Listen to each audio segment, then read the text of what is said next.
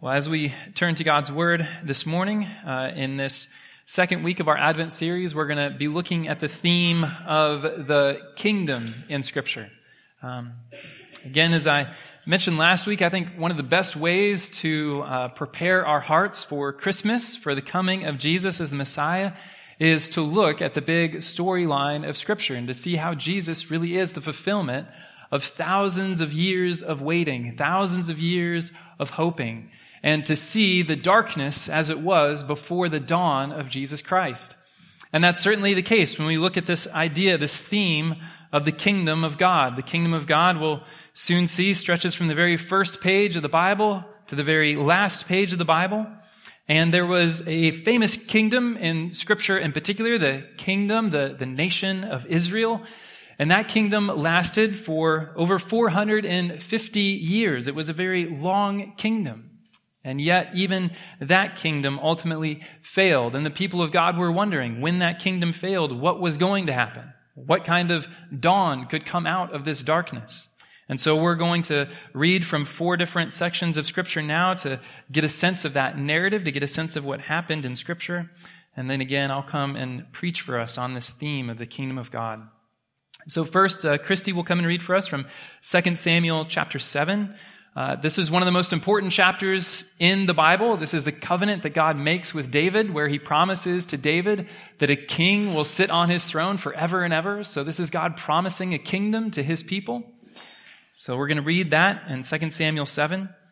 After that, Sarah will come and read for us from Psalm 89. This is a psalm of lament, something that was written after the kingdom fell and the people of God were wondering, what's going on? I thought you promised to David that there would be a king forever and ever, but now there's no king. What are you doing, God?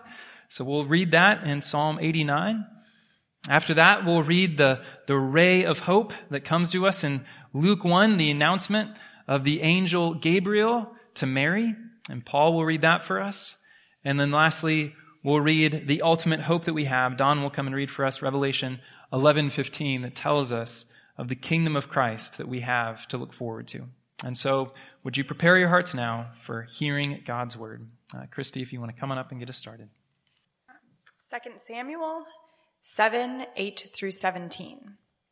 Now therefore, thus you shall say to my servant David, thus says Yahweh of hosts, I took you from the pasture, from following the sheep, that you shall be a prince over my people Israel.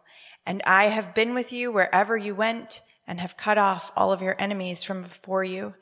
And I will make you a great name, like the name of the great ones of the earth. And I will appoint a place for my people Israel, and will plant them there, so that they may dwell in their own place and be disturbed no more. And violent men shall afflict them no more as formerly, from the time that I appointed judges over my people Israel. And I will give you rest from all of your enemies. Moreover, Yahweh declares to you that Yahweh will make you a house. And when your days are fulfilled and you lie down with your fathers, I will raise up your offspring after you, who shall come from your body, and I will establish his kingdom. He shall build a house for my name, and I will establish the throne of his kingdom forever. I will be to him a father, and he shall be to me a son. When he commits iniquity, I will discipline him with the rod of men, with the stripes of the sons of men. But my steadfast love will not depart from him, as I took it from Saul, whom I put away from before you. And your house and your kingdom shall be made for sure forever before me. Your throne shall be established forever. In accordance with all these words, and accordance with all this vision, Nathan spoke to David. Psalm 89, verses 38 to 46 and 49. But now you have cast off and rejected. You are full of wrath against your anointed. You have renounced the covenant with your servant. You have defiled his crown in the dust. You have breached all his walls. You have laid his strongholds in ruins. All who pass by plunder him. He has become the scorn of his neighbors. You have exalted the right hand of his foes. You have made all his enemies rejoice. You have also turned back the edge of his sword, and you have not made him stand in battle. You have made his splendor to cease and cast his throne to the ground.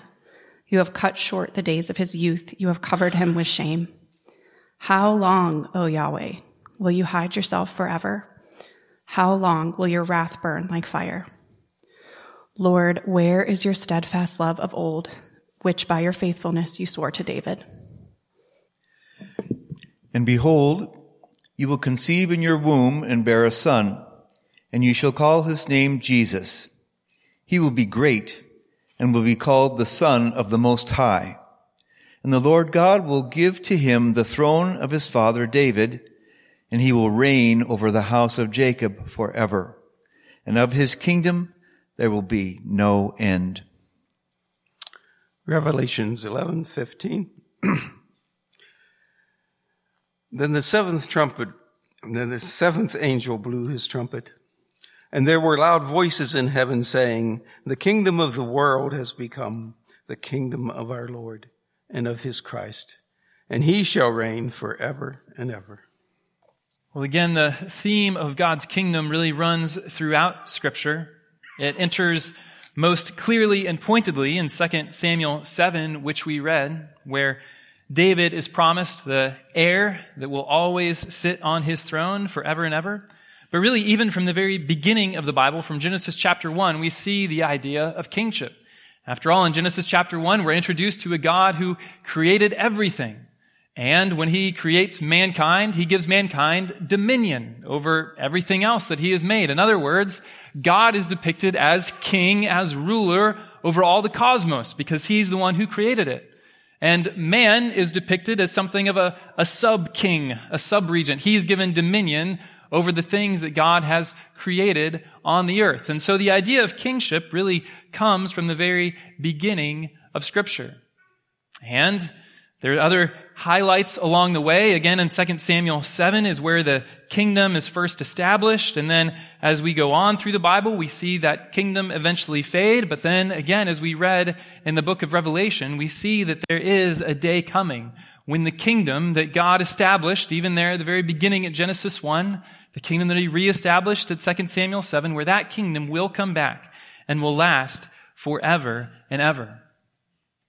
And yet, again, the clearest picture that we're given of kingdom in Scripture and what is the kingdom of God, the clearest picture we're given does come to us beginning in 1 and 2 Samuel. In 1 Samuel, the people of Israel are clamoring for a king. They realize that all the other nations around them have a king and they don't have a king and they want to be like the other nations, and so they're insisting that God give them a king.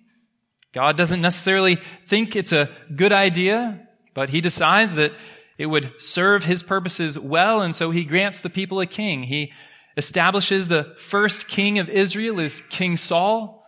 King Saul ultimately becomes a failure, and in place of King Saul, David, a shepherd boy, is anointed in his place.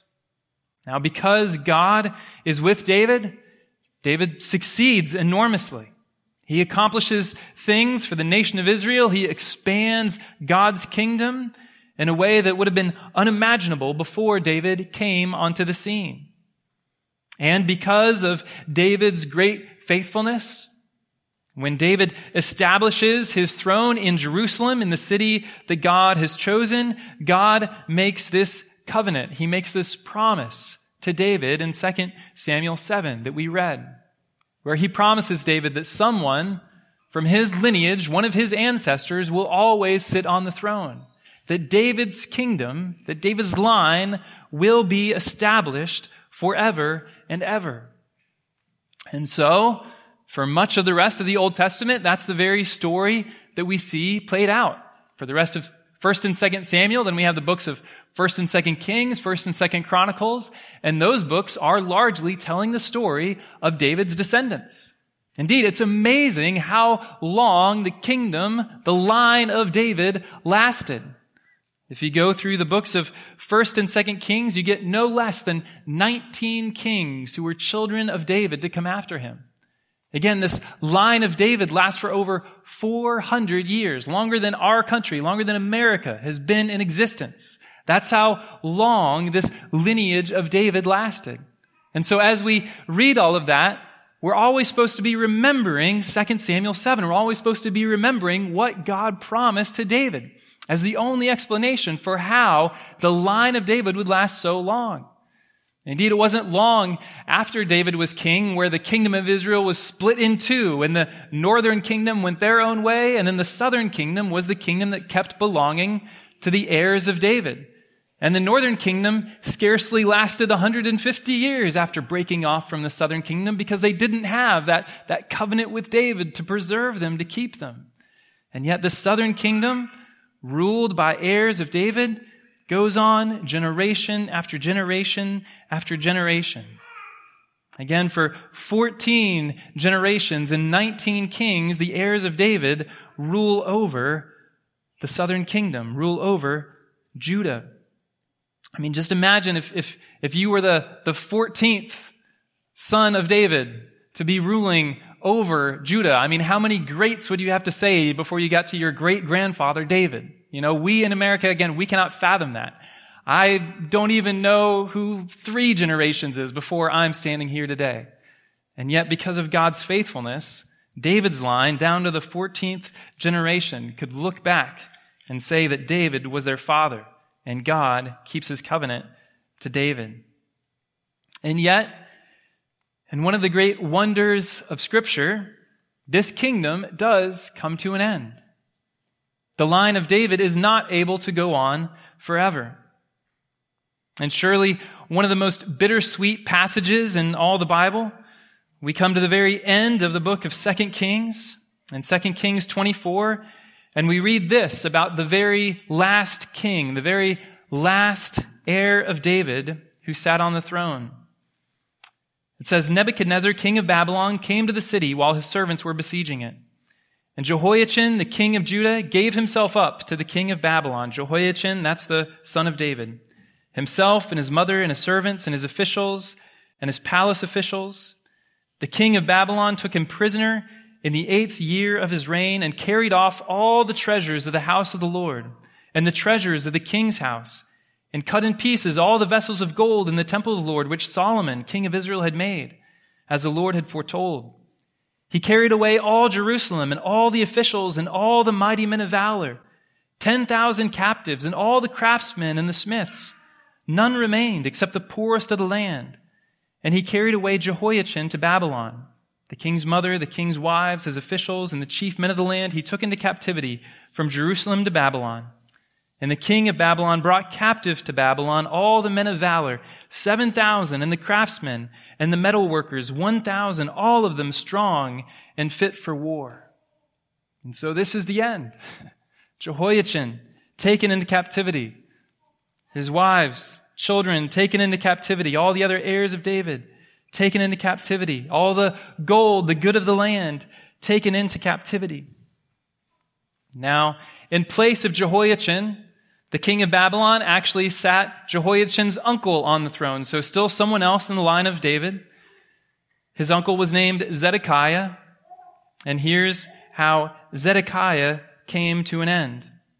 It says Zedekiah was 21 years old when he became king, and he did what was evil in the sight of the Lord, according to all that Jehoiakim had done. For because of the anger of the Lord, it came to the point in Jerusalem and Judah that he cast them out from his presence. They slaughtered the sons of Zedekiah before his eyes, and put out the eyes of Zedekiah, and bound him in chains, and took him to Babylon. And so such is the end, it seems, of the line of David.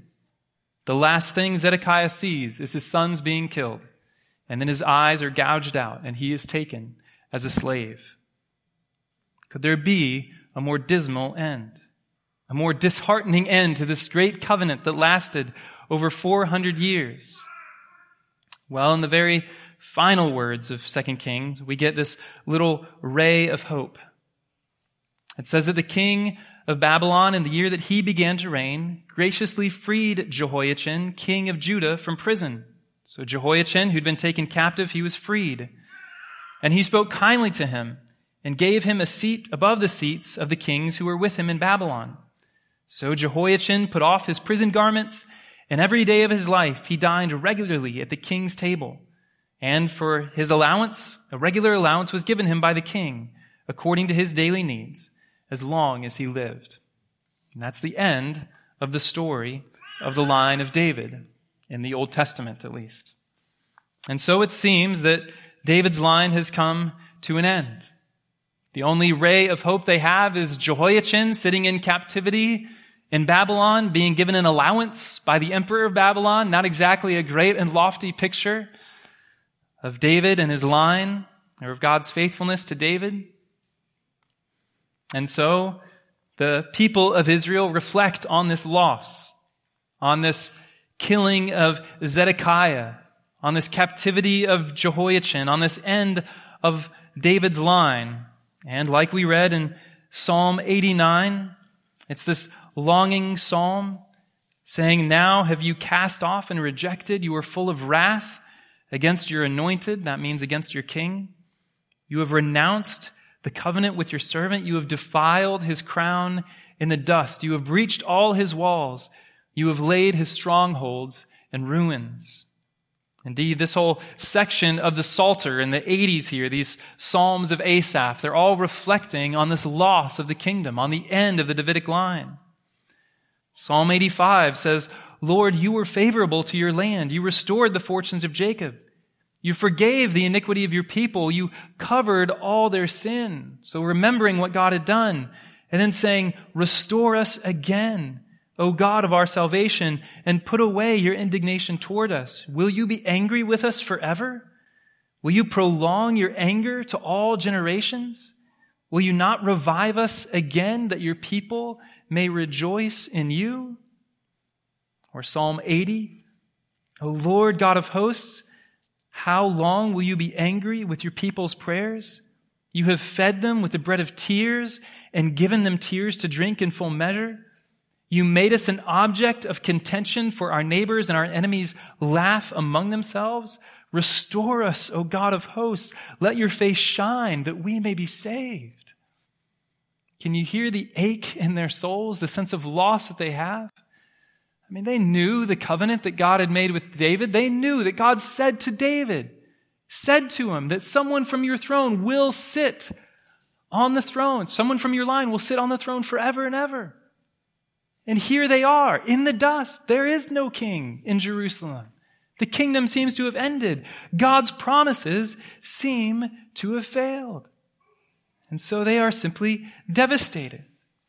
And us, as people who believe in God, who believe in the faithfulness of God, how shocking should it be for us that the line of David did fall? I mean, if God promised that someone from the line of David would sit on the throne forever, how could it be that no one from David's line is sitting on the throne? It seems like God's word has failed. Like God didn't know what he was doing. I mean, what hope could there possibly be in the wake of this huge disruption, this huge surprise that God's covenant to David wouldn't come true in the way that it seems so clear that it was supposed to?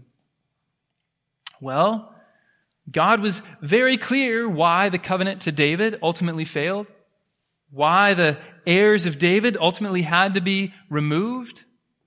And that reason was gross disobedience. They did not listen to the Lord. They were not faithful to him. They served other gods. One of the clearest examples of this, one of the most evil sons of David, one of the most evil kings in Israel's history, was named Manasseh. Listen to just a little bit of what Manasseh did. It says, "Manasseh was 12 years old when he began to reign, and he did what was evil in the sight of the Lord, according to the despicable practices of the nations whom the Lord drove out before the people of Israel. For he rebuilt the high places that Hezekiah his father had destroyed, and he erected altars for Baal and made an Asherah, as Ahab king of Israel had done, and worshipped all the host of heaven and served them. And he built altars in the house of the Lord, of which the Lord had said, 'In Jerusalem will I put my name.'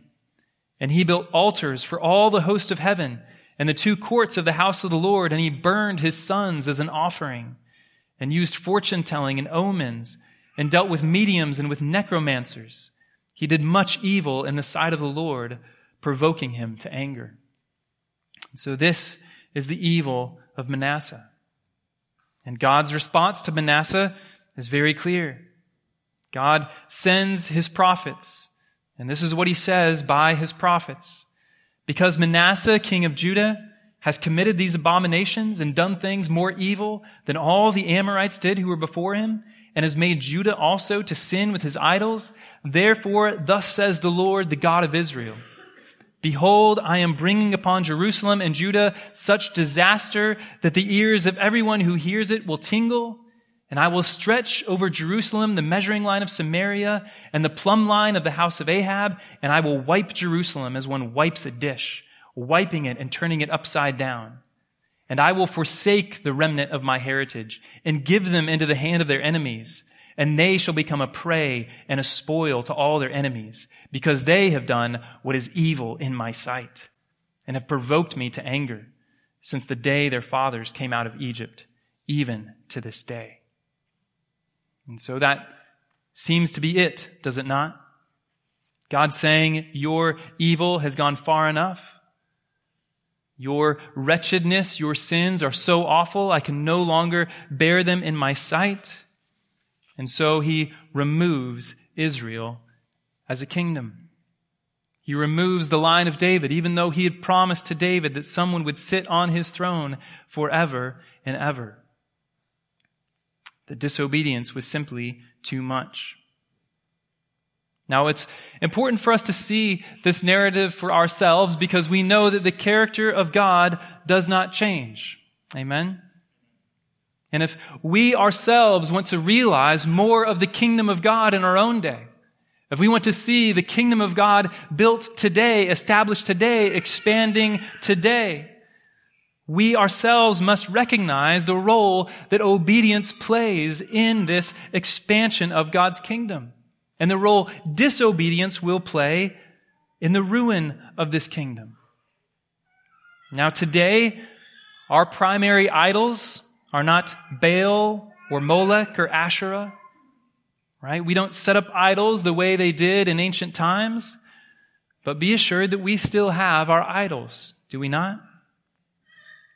Our idols are called self, pleasure, comfort. Our idols are other people and their opinions of us. And so we live to please ourselves. We live to be well thought of by others. And so even though we don't have the same idols that we've constructed, we nevertheless live as polytheists, looking at everyone else around us as our God, as the ones who have judgment over us, as the ones we are to please. We serve other people. We serve our own selfish desires rather than serving the Lord. And because this is how we live, because this is how we are so bent to live, always looking after number one, taking care of ourselves, because this is our heart attitude, the kingdom of God cannot come. The kingdom of God cannot be established.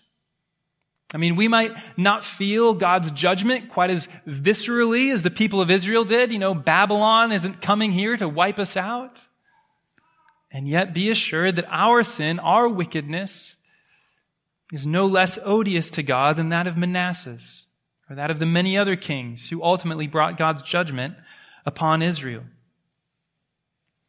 We grasp after our own pleasure. We grasp after our own glory. And because we do this, we ultimately end up losing it. Because God is not pleased with our self-interestedness. He's not pleased with how we always try to please others and live for others. And so the kingdom that we thought we were getting, the kingdom that we thought we could achieve by our own self-interest, we end up never being able to achieve. And so the kingdom of God seems absent. And so this is what the people of Judah felt when they lost their king. This is what we so often feel when we long for more of God's kingdom in the world, and yet we see our own sin. We see sinfulness all around us. We see darkness instead of light. We see failure instead of success. We see things going downhill instead of things flourishing. And it's when we fully see this darkness, when we fully appreciate this darkness, when we appreciate the wretchedness of our own sin, the consequences of our own sin, when Christmas can shine as the brightness that it's supposed to shine with. Christmas is supposed to be joy to the world. It is supposed to be good news of great joy. That's what the angels say. And why is it good news of great joy? Well, it's good news of great joy because the kingdom that mankind, that even we here crushed by our own disobedience, this kingdom is coming back to life. And how is this kingdom coming back to life? Well, we read in Luke 1:31-33 that God is sending His own Son. God is sending His own Son who will also be in the line of David. And this Son, this King that is being born, will be the one to fulfill the promise of 2 Samuel 7. He will be the one who sits on David's throne forever and ever. And of His kingdom, there will be no end, as Gabriel the angel says. Now, even in the Old Testament, even when the kingdom was crumbling, the people of Israel should have known to look forward to this hope. One of the greatest Christmas passages there is in the prophet Isaiah. Isaiah chapter 9 says, "The people who walked in darkness have seen a great light. Those who dwelt in a land of deep darkness, on them has light shone. For to us a child is born, to us a son is given, and the government shall be upon His shoulder. And His name shall be called Wonderful Counselor, Mighty God, Everlasting Father, Prince of Peace. Of the increase of His government and of peace, there will be no end. On the throne of David and over His kingdom, to establish it and uphold it with justice and with righteousness from this time forth and forevermore. The zeal of the Lord of hosts will accomplish this." And so we celebrate the birth of Jesus because we celebrate the King coming into the world. The King who will finally fulfill this long promise given to David, whose kingdom will last forever and whose kingdom will never fall. But of course, with Jesus being sent even in this way, there's still a huge question mark, right? Because we know why the kingdom in the Old Testament failed. We know why David's line could not endure. It was because of disobedience. That's why the kingdom was ultimately crushed. And so we might celebrate a king being born. We might celebrate Jesus coming into the world, but we're still left with this question, well, how is our disobedience going to be any different than the disobedience of David's children? I mean, won't our own disobedience cause this kingdom to fall apart? Won't the mess that is mankind, the sinfulness that is mankind, won't it shatter this kingdom just like it shattered every other kingdom to come before it? How could Jesus possibly establish a kingdom that will last forever and ever? And this is where the good news of Christmas really becomes good news. This is where it becomes gloriously good news. We see the first hint of how Jesus Himself can establish this kingdom before He begins His ministry. He's led out into the desert by the devil himself, and He is tempted. Satan tries to get Him to disobey God. In fact, one of the temptations that Satan used against Him in Luke chapter 4 is He says to Jesus, "To you I will give all this authority and their glory, for it has been delivered to me, and I give it to whom I will." So He's offering Him all the kingdoms of the world. If you will worship me, then all of this will be yours.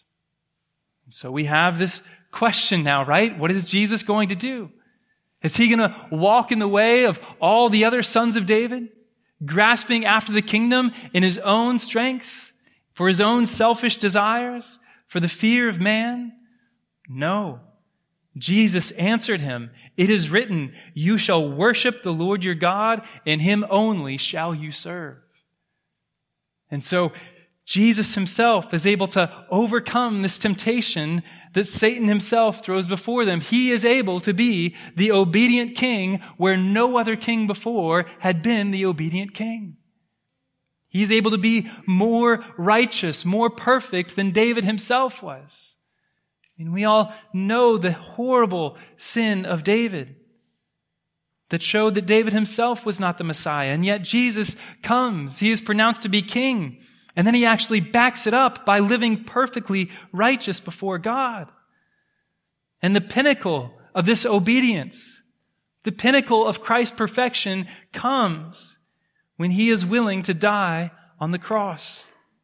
Philippians chapter 2 says this. It says, "Have this mind among yourselves, which is yours in Christ Jesus, who though he was in the form of God, did not count equality with God a thing to be grasped, but emptied himself by taking the form of a servant, being born in the likeness of men. And being found in human form, he humbled himself by becoming obedient to the point of death, even death on a cross." That's how obedient Jesus was. Even when obedience to God the Father was going to kill him, he remained obedient.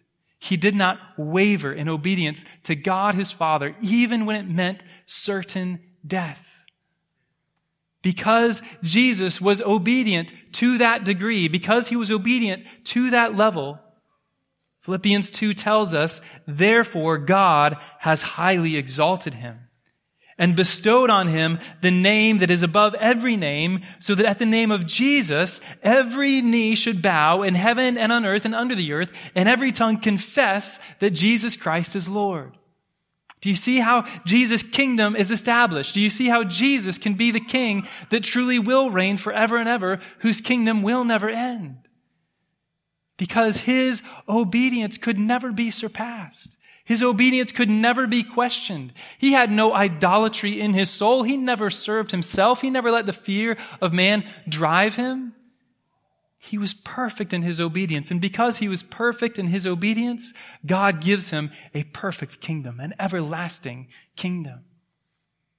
And so Jesus is the ultimate king to sit on that throne of his father David. And what this means for us is that if we can see Jesus in that way, if we can look to Jesus and behold his obedience and behold how the Father cared for him in the midst of his obedience, then we ourselves will be freed from this power of self, from the power of idolizing others, to be able to serve the living God in obedience in every way. You see, so often our desire to just serve ourselves, to take care of ourselves, comes from the fact that we don't really believe that God is going to take care of us, right? We think, if I'm obedient to God in every way, then I'm just going to be miserable, you know? Other people are going to take advantage of me, and I'm just going to be doing hard things all the time. I'll never even be able to sleep because of how I'm going to have to break my back every moment, doing everything God wants me to do. And so we look to God as this hard taskmaster, as one whom we could never possibly please. And because we look to God in that way, we think we have to carve out this section of our lives where, we just take care of ourselves. Or we think that if we just serve God all the time, then other people are going to think we're just religious fanatics. We're just radical and nobody's going to like us. We're not going to have any friends. We're just going to be miserable. And so we think these low and demeaning thoughts of God. And because we think these low and demeaning thoughts of God, we try to preserve ourselves. We try to take care of ourselves instead of simply walking in obedience to the living God. But you see, Jesus is the one who shows us that that's all a lie. Because again, Jesus, even though he was obedient to the point of death, beloved, I promise you, to almost no one here, God is going to call you to be obedient to the point of death, right? He might call you to be obedient to some really hard things, but I don't think God is going to call any of you here to die a martyr's death. But Jesus was obedient to the point of death. And look what he got. He got resurrection from the dead. He got an everlasting kingdom. So even when Jesus was obedient to the point of death, the Father so loved him and cared for him that he has eternal joy. Beloved, whatever kind of obedience God calls you to, no matter how hard it seems or how easy it seems or anywhere in between, God is able to provide for you much more than whatever it is you may give up. Even if you have to give up your very life, God is able to give it back to you again. Even if you have to give up all of your finances, God is able to make his blessings overflow to you in the age to come. Even if you have to give up all your friends, God can give you a family that will last forever, that will be closer than any fickle human on earth could ever be. You see, Jesus, through his perfect obedience and through his attainment of a perfect kingdom, shows us that if we ourselves are willing to be obedient to God as King in every way, then we ourselves can get the inheritance that Jesus himself got, that we have nothing to lose and we have everything to gain. And so, when we wonder, how can it be that the kingdom of Christ will be established in a way that the kingdom of David could never be established, we see, first of all, the perfection of Jesus Christ assures that his kingdom will last forever. But then we see that through Jesus Christ, we are given eyes of faith to see the goodness of God, which ultimately breaks the power of disobedience, breaks the power of idolatry, of self-interest, so that we are then free to serve the living God, to be obedient to him. And so then the kingdom of God, even among us, even within Providence Church, and outside of Providence Church, as we look at the true church of God around the world, that the kingdom of God truly can be established and truly can grow. You see, it's when we look to Jesus, when we look to his kindness to us in dying for us, when we look at the kindness of God the Father in providing for him, that we see we have everything that we need.